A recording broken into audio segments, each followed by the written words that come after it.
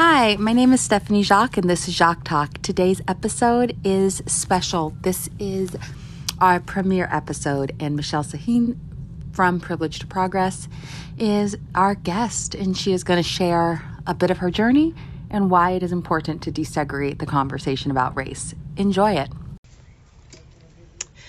We are going to get started in a few minutes. We are just waiting for some more people to jump on and Michelle to come on. And we're going to have a nice conversation to, good morning, to talk about desegregating race and privilege to progress and Michelle's story. Okay, let me get her right now. Awesome. Let me get her on here. Ba, ba, ba, ba, ba, ba, ba, ba, ba.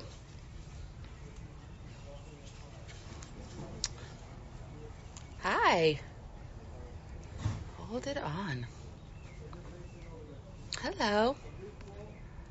Okay, she's just messaged me, so.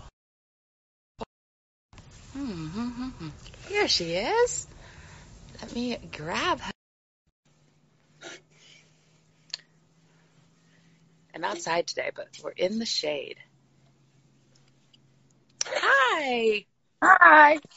Good morning. Or good afternoon, your time. Yes. Good afternoon. How are you? I'm doing okay today. How are you? I'm well. Yes. I am just getting the volume up. I decided to be outside because my niece is inside making some noise. So I was like, let's just go outside. Yeah. And if my connection's spotty, how's my connection? It's actually good. Spotty? It's good. Yeah. Okay. Yeah, you're coming in clear. Okay. Very large. Thank you so much for joining me today. It's day 3. It's just. Yeah, I love it. It's doing its own thing. I'm like, you just be free, girls. Just be free.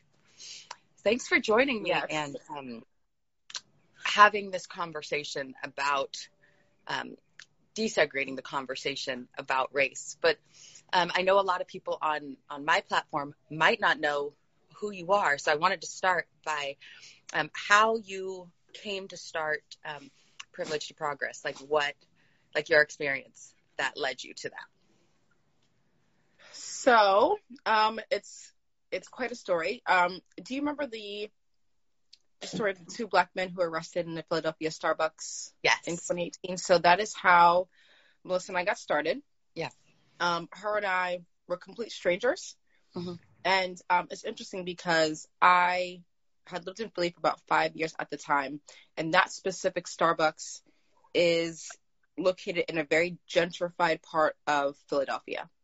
So I would purposefully walk past that Starbucks and I would go an additional 4 blocks just to go to one deeper in the city that was more diverse, that had a better representation of what the city actually looked like, because the city is very, very diverse.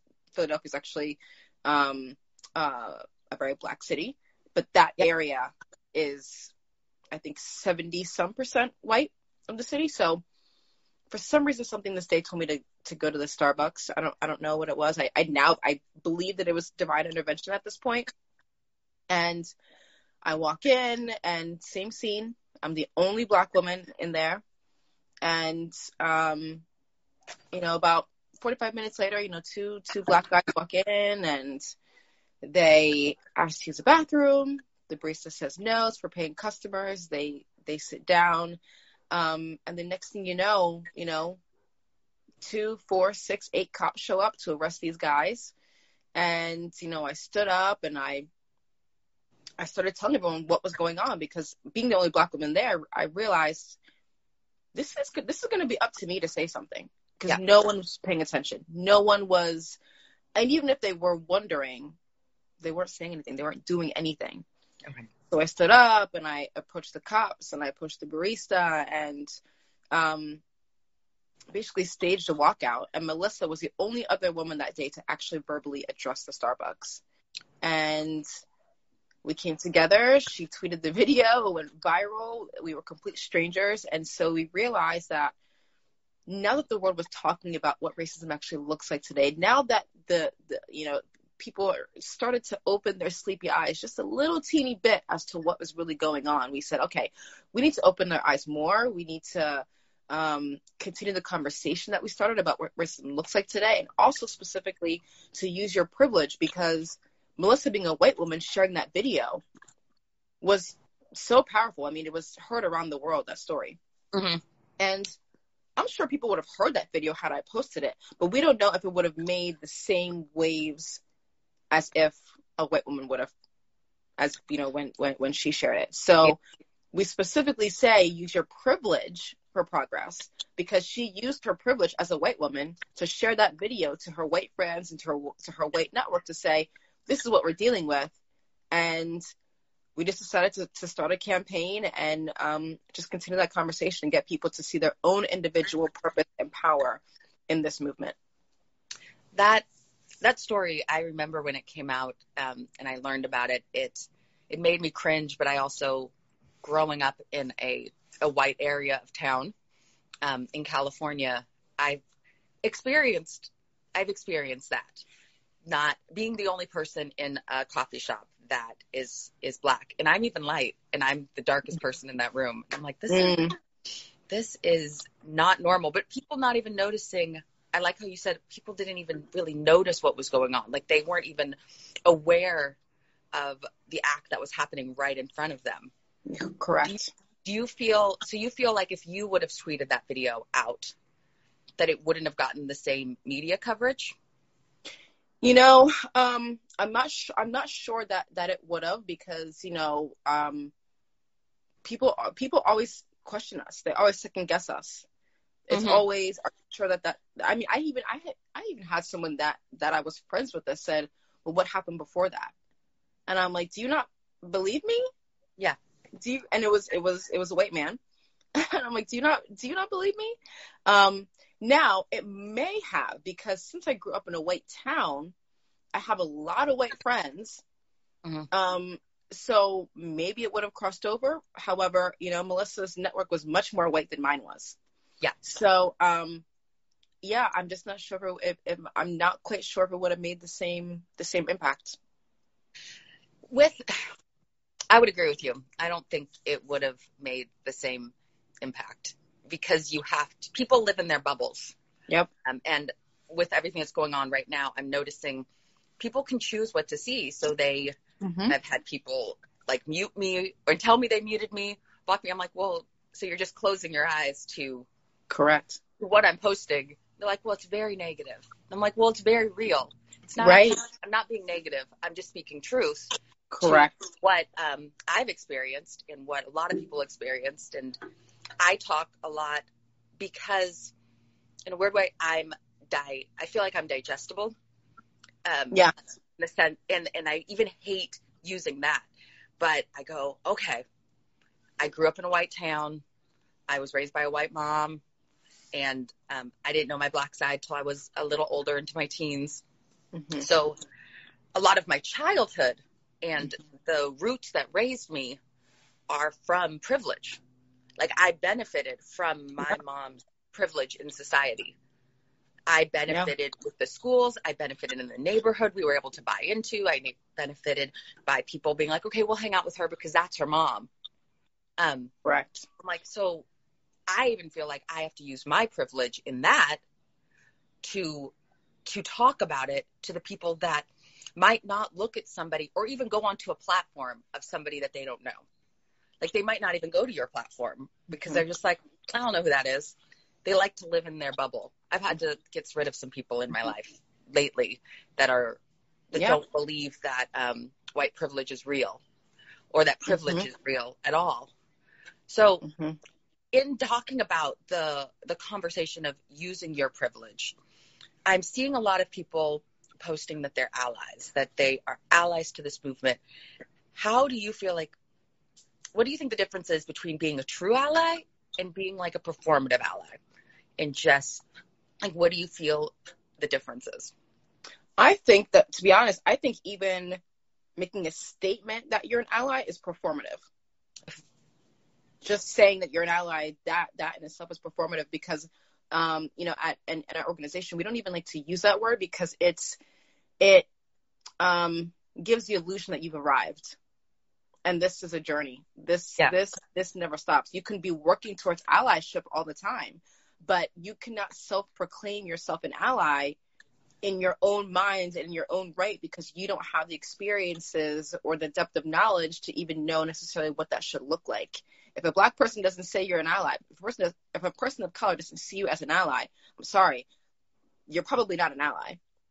So it's something that you have to be constantly working at, because I know that in our racial identity developments, you can be going through different stages. You can be ahead one day and then regress another day if you're feeling defensive or shameful or guilty.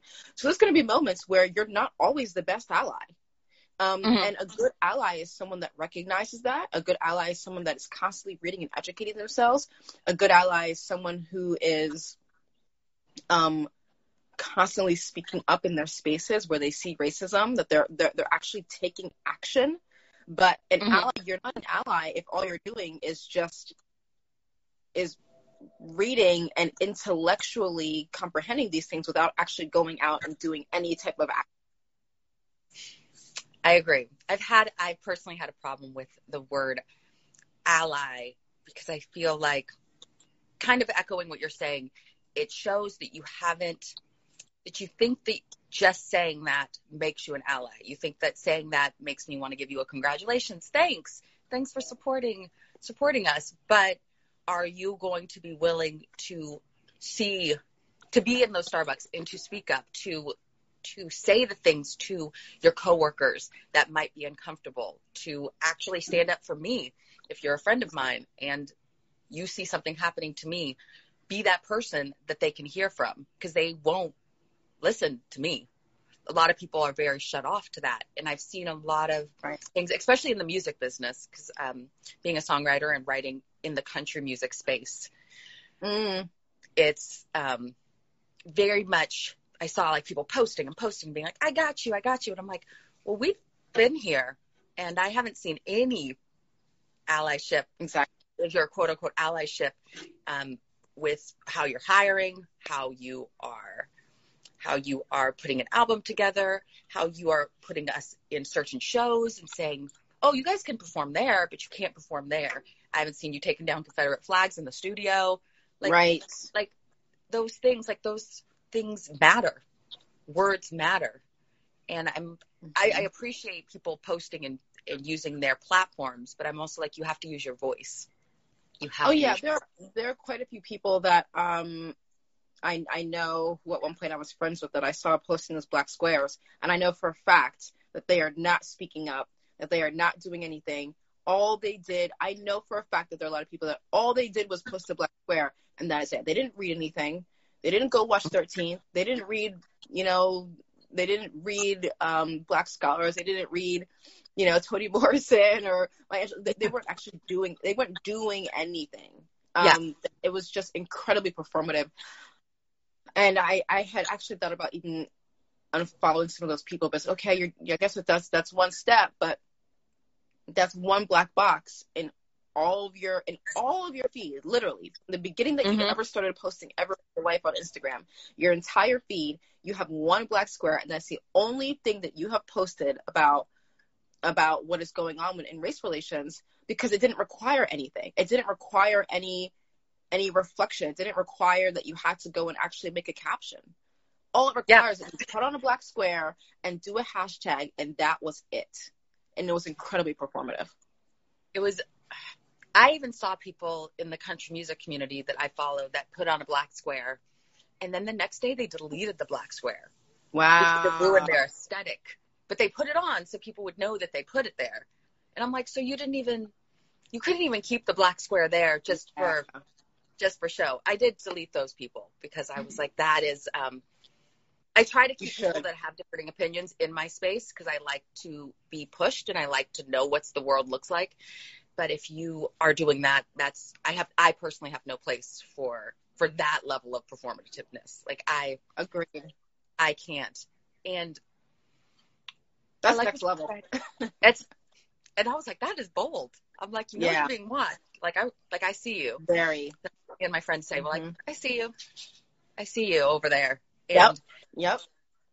and I think I noticed it a lot more also because I am from California. Mm-hmm. And I was raised in a very diverse home, but then I Mm-hmm. moved to the South as an adult. And Mm. I was like, I had already gone to college and I went to an HBCU and I did all that. So I was like, oh, I got this. And then I went there and I was like, oh, you guys just see me as exotic. Because I get called exotic Exactly. quite a lot. And I get asked for All people the to touch my hair quite a lot. Yes. I get told I talk white all the time Yep. by people that think they don't think they're racist. And I've had Right. these conversations with them recently and they're like, I'm not racist. I'm like, let's just go back what you have said to me.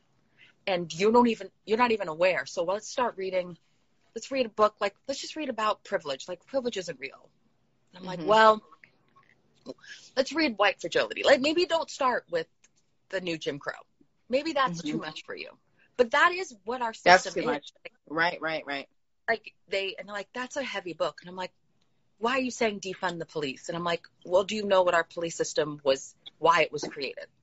Do you know why people are wanting to take down the monuments? Like, have you, I don't feel like you can be a quote unquote ally if you don't know why we are protesting the things we are protesting. Exactly. And why we need people that are white to be protesting them. Correct. Because when we protest them, they focus on the riots and they focus on our anger and they focus on our rage and that we're dangerous. But if you are white and you protest them or speak up, it moves the needle. It moves the needle further, in my opinion. What are your thoughts on the monuments and their placement and like removing them or keeping them? Like, do you agree with us trying to remove Confederate monuments or presidential monuments? Absolutely. I mean, I would say the only reason, excuse me, to keep them up is if you're going to change like the wording on it to make it factual. This man was a white supremacist who owned slaves, who brutalized the enslaved African people, raped, tortured, murdered, split up families. Like, if we're going to keep up those statues, then let's be really explicit as to who those people actually are. If you're not going to be honest and only give a very and pretend like these men are are people to look up to or people to admire, then it needs to come down. 1,000%. I agree. I actually had a conversation, and I think I only learned this a few years ago, and I'm disappointed in myself because I'm mid-30s, and about George Washington and his teeth, and in all the books it says that his teeth are wood. And I was actually talking to my dad, who is 70, and he's like, yeah, no, his teeth were wood, and he's black. And I was like, Dad, his teeth weren't wood. They were made out of his slaves' teeth. Like, he would buy slaves for that. And he's like, no. And then he did a Google check, and he's like, that is horrible. Why are we praising him as a good man? And I was like, he wasn't a good man. He was never, even from when I was young, I realized, I don't know how I knew, but I've known for quite some time that he owned slaves. And I'm like, just that fact alone, all of our founding fathers owned slaves. Yeah. How many presidents did we have that owned slaves? Many, many, many of them. And none of them to me were good human beings. If you own other people, you can't be a good person. It doesn't mean to say that you're incapable of being able to do good things, right? However, these men were not building the country with any plans of letting us be free. Yeah. That was never the plan. Enslaved African people were brought to America specifically to build white wealth. That was their job. There was no plan to give them equality, because at every step of the way, when a black person would start to gain a little bit of freedom or whatever, they would purposely create laws and systems and policies to further divide the racial lines, to say, if you are a descendant of slave, you don't have any rights, you know, you're 3/5 of a human. I mean, they purposely went out of their way to dehumanize us at every point, just so they could continue using our bodies to build their wealth. And it's the same thing today. As I say, it's the same thing that's going on today. Like I've loved the one quote I've been seeing: "America's not broken; it's working exactly as designed." And Yeah. I think it is working as it was designed. The basis of our country is not meant for you or I. What our country was built on. So I've heard the argument that, well, that was just the time. I'm like, they were still human. They created race. They created that white is better. That was not a true fact. They made that a fact, and they made us do things. How do you feel like we are still enslaved? I know it's a very big question, but because I've heard the argument from people that are white and that I've known for years that I wouldn't consider friends, but I keep them on my feed, that said, well, you guys, you get to go to school and it's not like you guys are segregated anymore. Like, I've seen that kind of conversation. Well, they just don't realize that we are segregated. We are. Yeah. They're even though it's illegal, they find ways to still segregate us. I mean, you know, they redlined for years. Mm-hmm. Those communities haven't been desegregated. Mass incarceration. I don't think people realize this, but there are so many organizations and companies that use prison labor. Yes. You can buy stock. Like me or you, regular human beings can buy stock in private prisons. Private prisons work as businesses. So, companies save, I don't even know how much money, probably hundreds of thousands. Actually, yeah, probably hundreds of thousands, maybe even millions of dollars by using slave labor. They don't have to pay PTO. They don't have to give you a salary. They don't have to give you health insurance. They don't have to give you any of those things if you're a slave. Mm-hmm. So there's an incentive for there to be bodies in these prisons. There's an incentive for cops to put a young black male with a little bit of weed on him in jail for 10 years. There's an incentive to do that because you need bodies. You're getting a little fuzzy, just so you're aware. Oh, really? I'm actually I'm at my parents, and it's like in the middle of where am I? Pennsylvania. No, no judgment. Just wanted to let you know. I appreciate that. So, yeah, people just don't realize that mass incarceration is literally a way to profit off of black bodies. Yes. Mass incarceration, private prisons. See, and I'm out here, these dogs, my neighbor's dogs are like they need like dog therapy or something. They're like constantly barking. Yeah. I'm going back inside. Anyways, okay. I'm sorry for like the movement, but people. No, I'm loving the tour. And it's because, again, we're not educated. We're not educated about our own system in this country. We have no idea the types of things that go on. We have no idea. Like, we just don't realize that. You know, I think, what is it? We're like the fifth most populated. I forget the statistics. Basically, we've like one of the most populated prison systems in the world. Yeah, in the globe. And it's not because our citizens are more violent. We're not more violent. We're not more. We don't necessarily. I mean, I don't know about crime rates, but it's always been a strategy. I think it was Lyndon B. Johnson that said something along the lines of, if you can convince the lowest or poorest white man to believe that he is above the lowest or poorest black man, he will basically empty his pockets for you. Yeah. It is a strategy to purposefully, I mean, literally, a president of the United States said this. Yeah. You can look it up. It is, anyone watching this, just Google it. He said that. He has been on record calling people the N-word. So you have to understand that it is in their interest. It is a design to not have us understand these things. Because when you understand these things, people are going to rise up. People are going to say, hey, that's wrong. there were actually quite a few people throughout slavery who spoke out against slavery, but they would incentivize people. They would incentivize people to turn their backs on the enslaved African people. Like, if you would turn in a runaway slave, if you would, let them know about, someone that was, I guess, acting the way that they shouldn't be acting. They would incentivize white people to turn their backs on enslaved African people and on the Native people. It's the same thing today.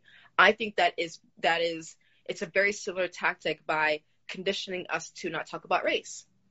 How many we in this country have been taught? What are the three things you don't talk about? Race, religion, politics.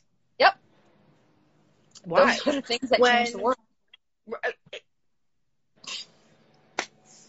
When they are so important in the way that we live our worlds, the way that we see each other, our humanity. I don't want to get into it too far, but I'm a very spiritual person, but I'm not religious at all, because religion has been used as a way to justify slavery. Yes. They justified in the creation of the creation of race. I think was it Ham? Like, way back in the day, I think one of like Moses' sons was apparently dark skinned and he did something he shouldn't have done. And these white people back in the day said, oh, well, this is just a reason to say, see, the darker skinned people are cursed. Yes.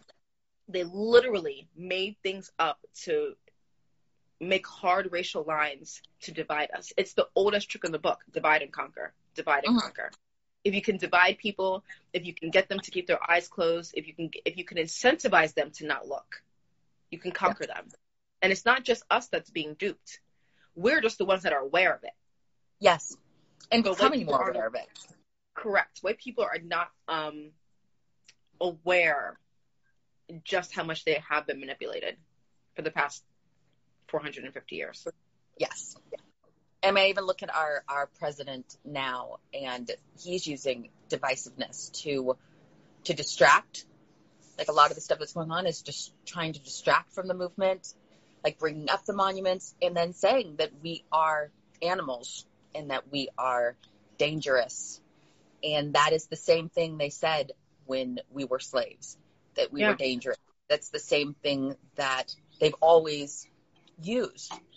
And what I'm proud of, the one thing I am proud of, is that we are talking about race more. And it is uncomfortable. And I think a lot of people feel uncomfortable talking about it because in their bones and how our society is, we've been told not to. So you're basically reprogramming your whole cultural structure to say, no, we need to talk about it. We need to see color. You need to understand how color has played a role in what you have achieved, what you have not achieved. It's just like, if we're going to talk about women's rights, we need to look even back and be like, even when women got the right, Black women didn't. I personally have had recently people that are grown say to me, you're not that kind of Black person, so why are you talking like that kind of a Black person? Now, I don't know what that kind of a Black person means, but I can interpret what they are saying. I am educated. I am light-skinned.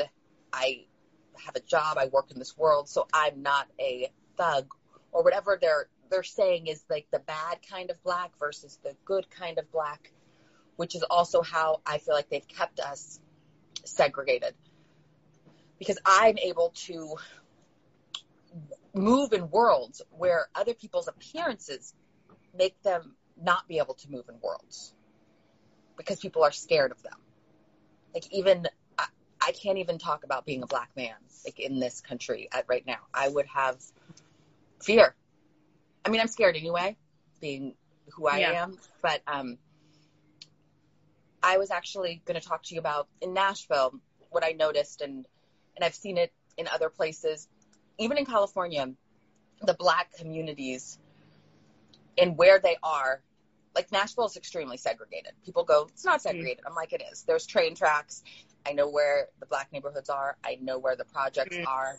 I know who lives in this neighborhood. I know they gentrified, like, a neighborhood I lived in. They're like, oh, this neighborhood used to be, like, really Black, but now we have good businesses. And I'm like, that is not, that's not okay. I don't really believe in gentrification in the sense of I don't think it's great for our country. I think it's going to happen. We just had a tornado in Nashville, and my biggest worry is that people are going to come buy up the old homes and kick people out, and they weren't aware of them even doing it. Mm-hmm. So what I would say is, what do you feel? Do you think that it is possible to change our education system? Do you think that it is possible for us to change the books when we are still a country led by white men for the most part? So how do we get our stories and accurate stories of the people that are white into our textbooks, into the school system? Because that's really where the knowledge begins and where the lie begins, is in our schools. Like, how do you think we can get these conversations into schools? White people need to be speaking up. White people need to go to their administration. White people need to be, that's why our third and final step at P2P is amplify the voices of people of color. So that's what it means to show up. Like, if you really want to show up, you need to go to your administration and say, hey, why are we not teaching accurate history in school? Hey, we need to bring up these subjects. Hey, the school can really help with racism in this country if you teach kids accurate history, because the way that history is taught right now, it perpetuates white supremacy. It perpetuates the idea and belief that white people are better than black people. Subconsciously and not even so subconsciously, when you only talk about black people in the sense that they were that they were slaves, or even that, even using that language is really problematic. Schools need to be saying enslaved people, because the Africans weren't slaves. They weren't born slaves. They weren't slaves in Africa. They were enslaved, and when you just slaves, you dehumanize them. People don't understand how powerful those words are. And a kid doesn't understand that by calling someone a slave, it's dehumanizing them. But that's how they're going to continue to act towards the black people around them, because that's all their frame of reference that they know. But it's up to white people to, like I said, amplify our voices and push for their school's administration to say, hey, I'm putting my child in your hands 8 hours a day or 7 hours a day, 5 days a week, for 9 months out of the year, for 18 years out of their life. Yeah. That's where they're learning. And so parents, I believe, have much more power than they probably think that they do. And saying, what is the school doing about, teaching accurate history so we can actually all be better Americans to one another. Because if it were up to us, we would already have our stories in books. That's why I always try to explain to white people, if we're up to us, we'd already have equality. If we're up to us, our stories would already be there. So it's up to you to do the right thing and examine your own racial biases. And again, amplify our voices. That is what it means to show up. They need to be the ones to go and demand that those changes be made. I am so with that. Personally, we started an organization in Nashville called the Nashville Action Committee, and it's small movements that people can do once a week to enact social change. And someone said to me, well, how do you think that's going to work? I'm like, well, they're white. And so I need people to talk. I need people to be doing actions weekly, daily, to change our structure, to change our education, to change the way we view plantations, which is like what I'm doing this week. I'm writing to plantations and talking to cities, because I don't believe that plantations should be used as wedding venues. I don't believe that plantations should be used as places for cocktail hour. I think that it is disgusting to be on a place where people died, not by choice, where people were taken, and then to use it to profit. And that money's not going back to the Black community. that money is not, they're not even using that money to help people that are Black. I mean, I say this besides like the Whitney plantation. I know that they do tell an accurate story, but I've gone on a few tours and none of them are accurate stories of what a plantation really was. They are all very, very whitewashed. And no matter what anybody tells you on a plantation tour, the slaves were not treated well. The people that were there were not treated well, and they were not there by choice. In Nashville, they say that they were there by choice. And I've had a lot of words with that plantation and said they were not there by choice. And what did they say when you say? They've said, well, our history is that they freed them and they stayed. And they say it like that. When they freed the slaves, they chose to stay. I'm like, people chose to stay with no knowledge of how to be in this world. They had no education. They couldn't read. If you don't give people the tools to progress, then of course they're going to stay. There are people that stay in abusive relationships because your brain changes by being enslaved. And I'm like, so by telling people on these tours, a bunch of white people that come on these tours and telling them that the slaves were treated well, that the slaves chose to stay, you are minimizing what happened in this place. Gosh, did it just freeze? I think it froze. Yes. Oh, let me try to move where it's not frozen.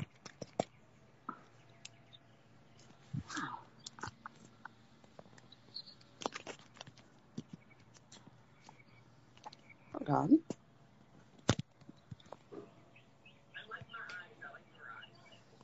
There we go. There we go. So, gonna move on. There we go. That's what happens when you're outside. Apologize. Yeah. Apologize. So it is by. Oh, they just put a filter on me, and I didn't mean to do that. I've said these things, and I've worked. Wow, there are just filters going on. There we go. I have said to them, and I keep writing to them, and I've had people say to them, I'm like, if you're going to keep these tours going, which I 100% think you should not. I think if you're going to keep this venue open, it should be a historical venue that teaches an accurate history of slaves. Then you should donate your proceeds and your profits to a cause that actually benefits Black people and the Black story. And they have denied it and they have ignored it, but I will keep going and I will keep trying because I think it is horrid that the culture of the South raises up plantations. It is a culture. There are people that go and spend money there. So I also tell people, I'm like, watch where you spend your money. Yeah. Watch organizations that you're spending your money with. Realize your money is power. Your money will force change. Where you are, if you don't go there and you don't go there to drink your wine, they will realize, wait, we don't have as many people coming here. What are we doing wrong? Right. And that is the way to get businesses to change as well. Your dollar matters. Well, that's what showing up is. We tell people, like, you need to show up where you are and you need to do it in all the spaces. Like, look at where you hang out. Look at where you shop. Look at the racism in your school, where you work, in your friend group, in your family. Like, you need to be calling it out wherever you see it. That's what showing up is. If you are, if I don't know, if you want to buy something, buy a product, like, there are a billion Black-owned businesses that you can buy from. I'm really trying to stop buying from Amazon because I'll go and try to find whatever item it is, go to the actual person's store who's buying it. We need to be very mindful of that because, again, this country, people don't understand that capitalism was born out of slavery. Because for 250 years they had free labor. I mean, the rate at which white wealth was built in this country is phenomenal. Yeah. Because they had free labor for 250 years. And so when slavery ended, it was a serious blow to American economics. Serious blow. They were able to mass produce at basically free. So they wanted to keep up that mass production. And it literally turned into capitalism. This idea of mass production and getting the work done at a lower cost. Yeah. You don't become a billionaire without someone being exploited. You don't become a billionaire without someone somewhere not being able to make enough money to feed their families. Yes. People need to understand the correlation between slavery, capitalism, continued enslavement, and being very intentional in where you spend your dollars. Because there are people, again, capitalism, slavery, when you look at it now, capitalism and mass incarceration. Like I said earlier, how many organizations are still using prison labor, which is primarily made up of Black men, prison labor, to do their work for free? Yeah. Yeah. It's all about money. It always goes back to how can we profit as much as we can off of Black bodies? Because even though slavery ended, these white men had no plans on actually ending slavery. No, they just changed what it looked like. They changed the confines of it. And I look and I go, why? When you are speaking out, it's going to be uncomfortable, and changing the balance is going to, it might cost you a little bit more. Like not shopping at Amazon might cost you another $1. But what are you representing with that $1? Right. Like I always say, people are like, why? Like, I'm going to buy these books. I'm like, well, just don't buy them from Amazon. Like, there's a lot of bookstores. There's a lot of bookstores. They'll still ship free. Like, they want the business. There's a lot of Black-owned bookstores. If you can't do Black, buy local. Like, there are places. Bezos doesn't need our money.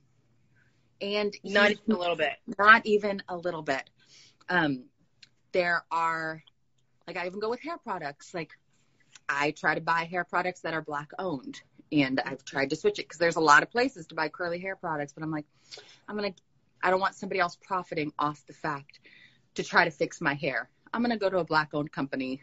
And it's been a slow process to even like do the research to find the companies because they also hide that. I mean, now it's getting a little bit more open and people are trying to share. But if you're going to go buy a shirt that says Black Lives Matter, please don't buy it from a white person's Etsy shop. Like, right.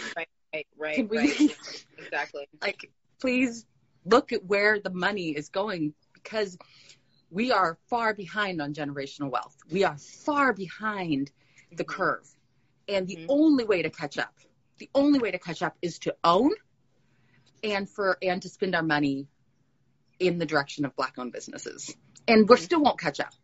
But the only way to profit. It'll take 230 or 250 years for Black Americans to get caught up to white wealth because of how much was kept from them.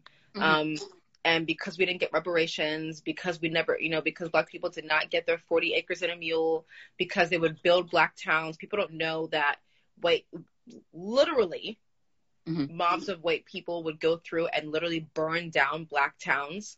Yes. Literally let's talk about rioting. Let's talk about looting if we really want to do that. Let's talk about the 1921 Tulsa riots when a mob of angry white people came in and burned down one of the most affluent Black neighborhoods that has ever existed in America because they were upset and mad at these Black people. How dare they be successful? Yeah. How dare they be successful? And they burned it down. 300 Black people died. Yeah. I think 800 Black people were injured, and the town was just literally demolished. Yeah. Yeah. And then you have a president who was trying to hold his rally in the same town. People don't understand how much of a white supremacist this guy is. The president of the United States. So, it's just, people need to understand the history of this country and that, at every step of the way, not only were we oppressed, but things were literally taken from us. And that is why, I'm 1,000% in support of reparations. Would I get reparations? No, because my family is from Ghana. Yeah. I'm first generation African. I wouldn't get a dime, and I wouldn't expect to get a dime. But Black Americans are owed that. Reparations, my business partner, Melissa, was just telling me, she goes, reparations they're think about it. When you file a lawsuit, that's reparations.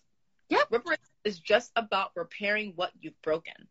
Yeah, and when I think about apartheid, they apologized and they changed their legislation in Africa for the racism that happened, and we have done nothing but perpetuate it. And because this country is not ready to. Again, there are too many organizations and corporations who are profiting off of Black bodies. They're not ready to have that discussion. Yeah. They're not ready to talk about what happened and reconcile and heal together. The healing is coming no matter what, because people are fed up. But at a systemic level, and from the very top, this country is not ready to look at those things, because that would mean they would have to maybe give up some of their money. And again, this country was not built on ideas of it's a lie.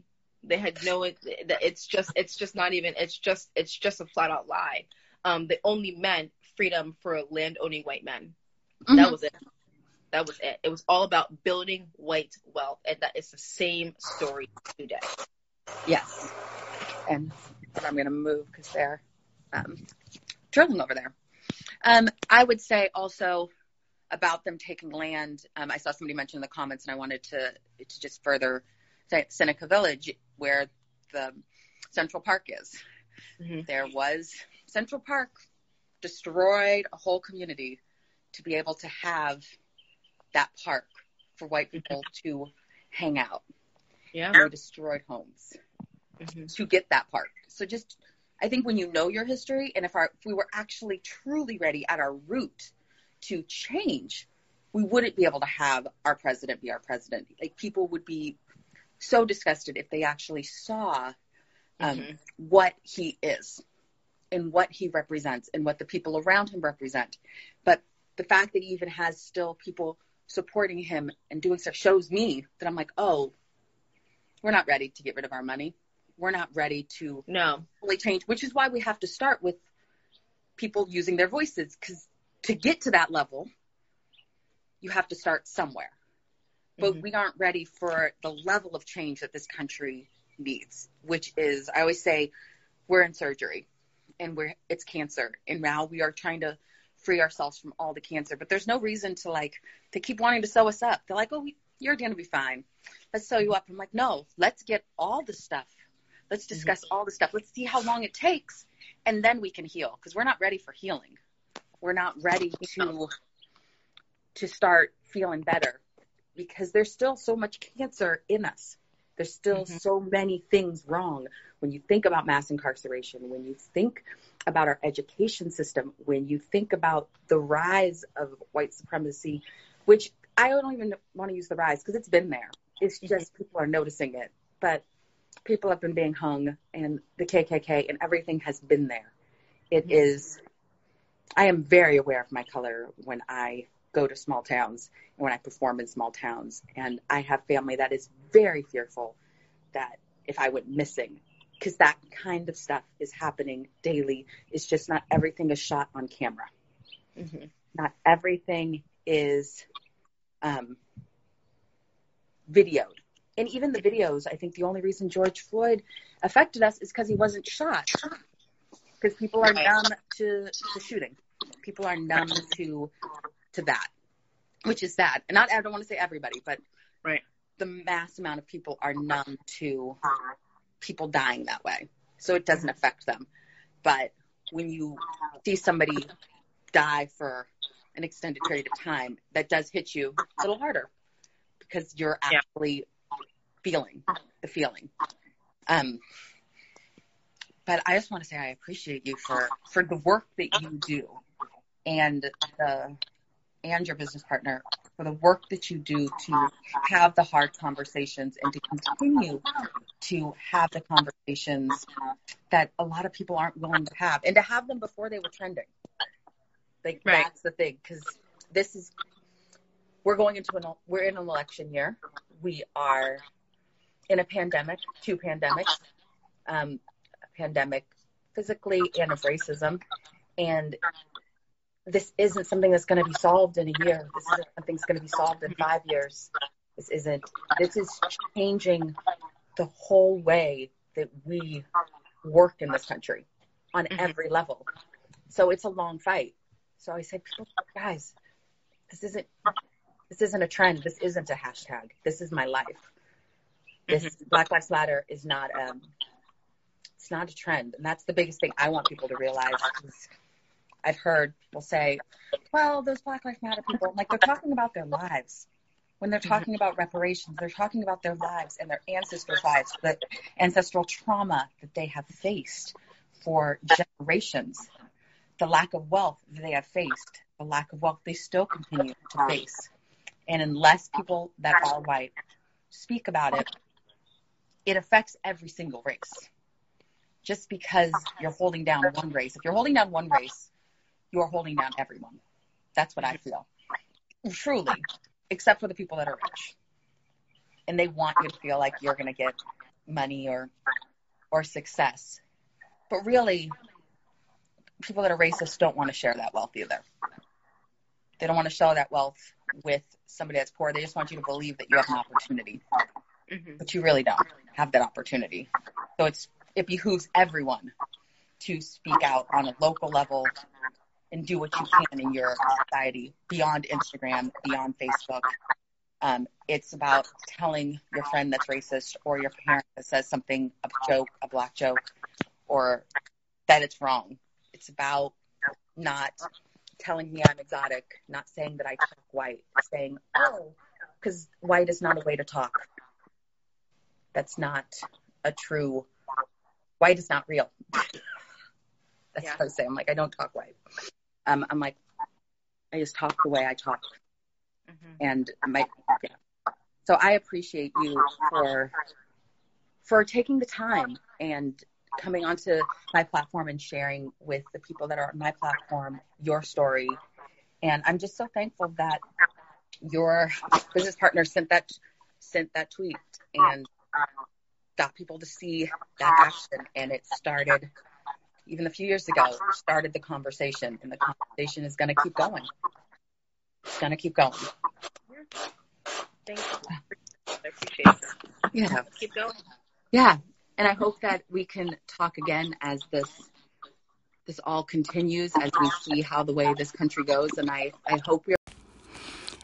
Thanks for listening to this episode of Jacques Talk. Feel free to follow me, Stephanie Jacques, at Stephanie Jacques Music, or Michelle at her personal Instagram, or Privilege to Progress.